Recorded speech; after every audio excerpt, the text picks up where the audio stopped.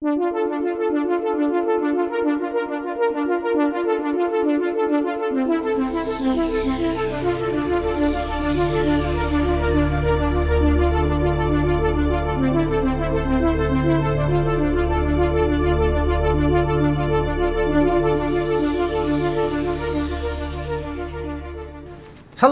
and welcome to the Robert A. Heinlein Book Club.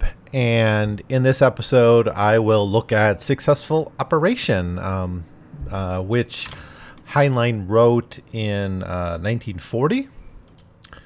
Now, there's not much to say about this story, I suppose, because it is very, very short. It's only about 2 pages long. And according to the foreword I have on this text, it was... it seemed to have been written at the request of fans. If we'll read his foreword, he says, for any wordsmith, the most valuable word in the English language is that short, ugly Anglo-Saxon monosyllabic no. And then he complains that people who would never expect to have their wares given away for free will ask writers for free gifts of their works. And quote, he writes then that this chutzpah is endemic in science fiction fans, acute in organized sci-fi fans, and at its virulent worst in organized fans who publish fan magazines. The following story came into existence shortly after I sold my first story and resulted from my having not yet learned to say no, end quote. So that's the foreword. I think this foreword was published in a later anthology of his stories where this was collected in. So where was it originally published? Well, it was originally published in Ray Bradbury's fan magazine Futura Fantasia in the spring of 1940. So I think that fact and this introduction kind of suggests where this came from. There's a little bit of I think unnecessary bitterness in the way he introduces the story, but maybe it's a good lesson for young writers and young artists not to give away too much for free. Anyways, into the story itself. So the story, it's essentially about someone like Adolf Hitler. That's, of course, in 1940, the figure, the dictator on the world stage that, it couldn't have been someone else. I don't think, because there's not really anyone else who is clearly at that time engaged in such a public way the genocidal acts towards a minority population. This is after the Nuremberg laws were passed. This was after there were concentration camps targeting Jews. This was after Jewish persecution was well on its way towards the Holocaust, which it would become after the war began, as we know. And of course, many historians, date the Holocaust from the Nuremberg laws or from the beginning of the Nazi takeover. Others will focus more on the period of mass murder. Probably the best book I think that's out there for beginners who want to look into the Holocaust is Friedlander's 2-volume work, The Age of Persecution and the Age of Extermination. So he looks at the Holocaust as the entire period, but he divides it up into these two, and I think that's a very good way of thinking about it.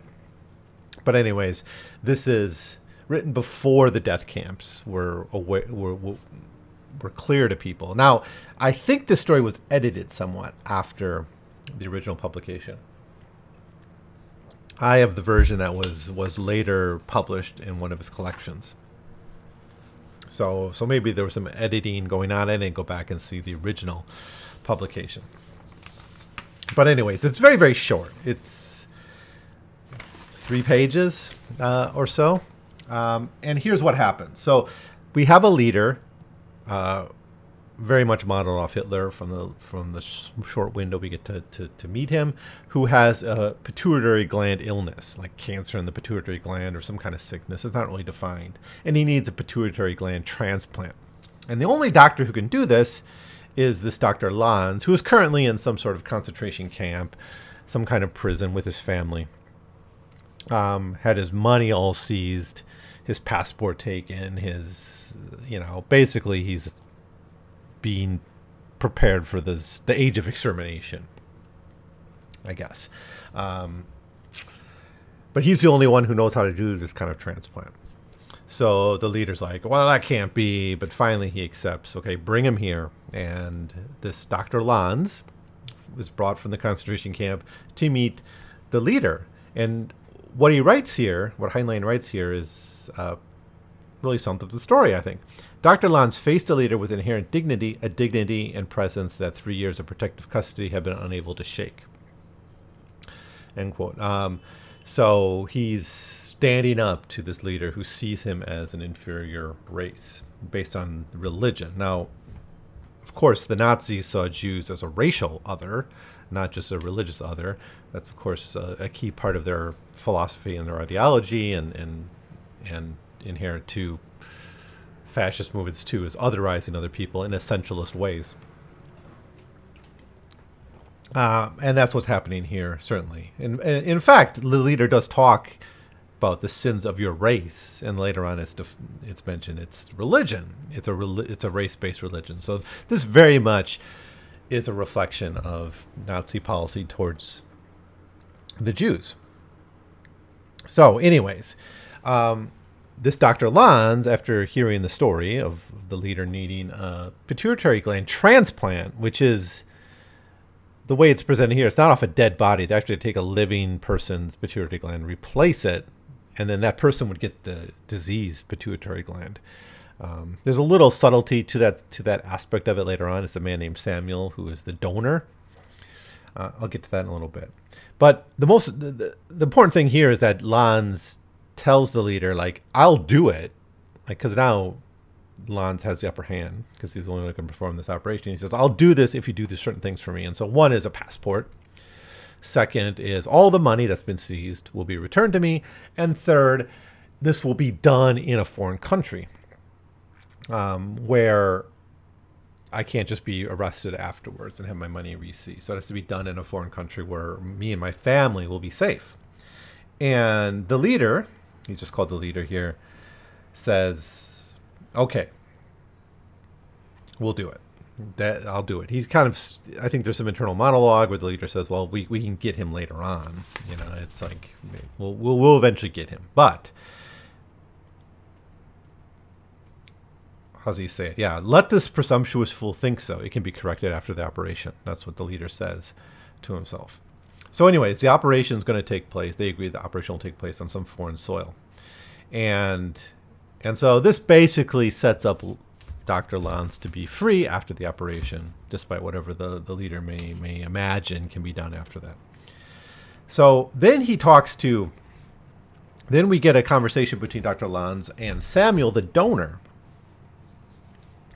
And he says, Lanz is like, are you sure you want to do this? And Samuel says, certainly, doctor. And Lanz says, I can't guarantee that it will recover, that the leader's pituitary gland is diseased. Your younger body may not be able to stand up to it. That's the chance you take. But Samuel says, I'll also be out of the concentration camp. I'll be freed from the camp. And presumably also in a foreign country. And then Lanz is like, well, maybe here in this other country, we can repair the damage done to you or help you survive. You'll have better health care. You won't be in a concentration camp or whatever. So Samuel is also getting kind of a ticket away from the concentration camp. And then Lanz is like, okay, let's do this. And then we have a break in the scene. And the surgery takes about an hour and a half. And Lanz puts down his instruments, his surgical instruments, and cleans up. He says, had he not known, he could not have told the dictator from oppressed. So this is an important line in the story because the coda of this story, I mean, and there's not much more to it, but the coda of the story is essentially like a body swap. Well, there's two ways to read it. And I thought a little bit about both ways of reading this. One way of reading this is that kind of taking the Descartesian idea of the pituitary gland as the centerpiece of our consciousness, right? Like if you remember the mind-body problem as explored by someone like Descartes, he would say like, well, the pituitary gland is that link between the soul and our body, and that somehow our consciousness is laid in the pituitary gland. So if you were to transplant it, you would be transplanting consciousness into a new person. Now, Lanz has apparently done this before, so that reading is a little bit more metaphysical or science fiction-y. I'm not sure what to make of it. It's just that was kind of like really what I thought when I read the last scene of this story. The other alternative is that while the leader is under, he basically gets thrown in prison and overthrown by other elements in the government. But this key passage, the one I just read, complicates this. I'll read it again. He says, "It was an hour and 20 minutes later that Lanz put down the last instrument, nodded to the surgeons assisting him, and commenced to strip off operating gloves. He took one look at his two patients before he left the room. They were anonymous under the sterile gowns and dressings. Had he not known, he could not have told the dictator from the oppressed. Come to think of it, with the exchange of those two tiny glens, there was something of the dictator and his victim, and something of the victim in the dictator." And of course, this is the whole criticism Heinlein is offering of Nazi policy of otherizing another group, that under the knife, in the hospital gowns, we're all the same. There's kind of a brutal equality of humanity to people. That's our foundation of our solidarity, of course, right? We feel empathy for people suffering because we realize that could be us in that. But literally here, there's a bit of the dictator and the victim, and something the victim and the dictator. So that opens up the door to this more ambiguous reading of it. Anyways, Dr. Lanz gets away. He's staying at a first-class hotel, completely different from his concentration camp, and all that. But then he asks about Samuel, and Samuel is gone. Where's Samuel? So that's the other kind of ambiguity in the story, is what happened to Samuel. Part of the deal, apparently, was Samuel would also be able to escape the concentration camp and live out his life on this in this foreign country. So let's get to the last scene. The last scene is the leader waking up.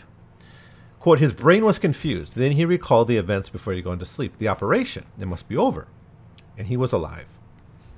But he's on a cot. He's like in a prison cell. And he's proceeded to he starts to demand respect from the guards and to be treated, as he should, as the leader, that they salute him, and they just mock him, right? They say, 'Hail to the leader.' It's kind of like a gospel kind of the passion kind of mocking of the prisoner. 'Hail to the leader,' they shout, and then they beat him up. And here's how the story ends. I'll just read the last part. Another trooper came in to say what the noise was, while the first was still laughing in his witticism. 'What's up, John? So you better not handle that monkey too rough. He's still carried on the hospital list.' He glanced casually at the leader's bloody face. 'Him? Didn't you know?' He pulled him to one side and whispered. The second's eyes widened. He grinned. 'So, they don't want him to get well, huh? Well, I could use some exercise this morning.' 'Let's get Fats,' the other suggested. He always had such amusing ideas. 'Good idea.' He stepped out of the door and bellowed, 'Hey, Fats!' They didn't really start in on him until Fats was there to help.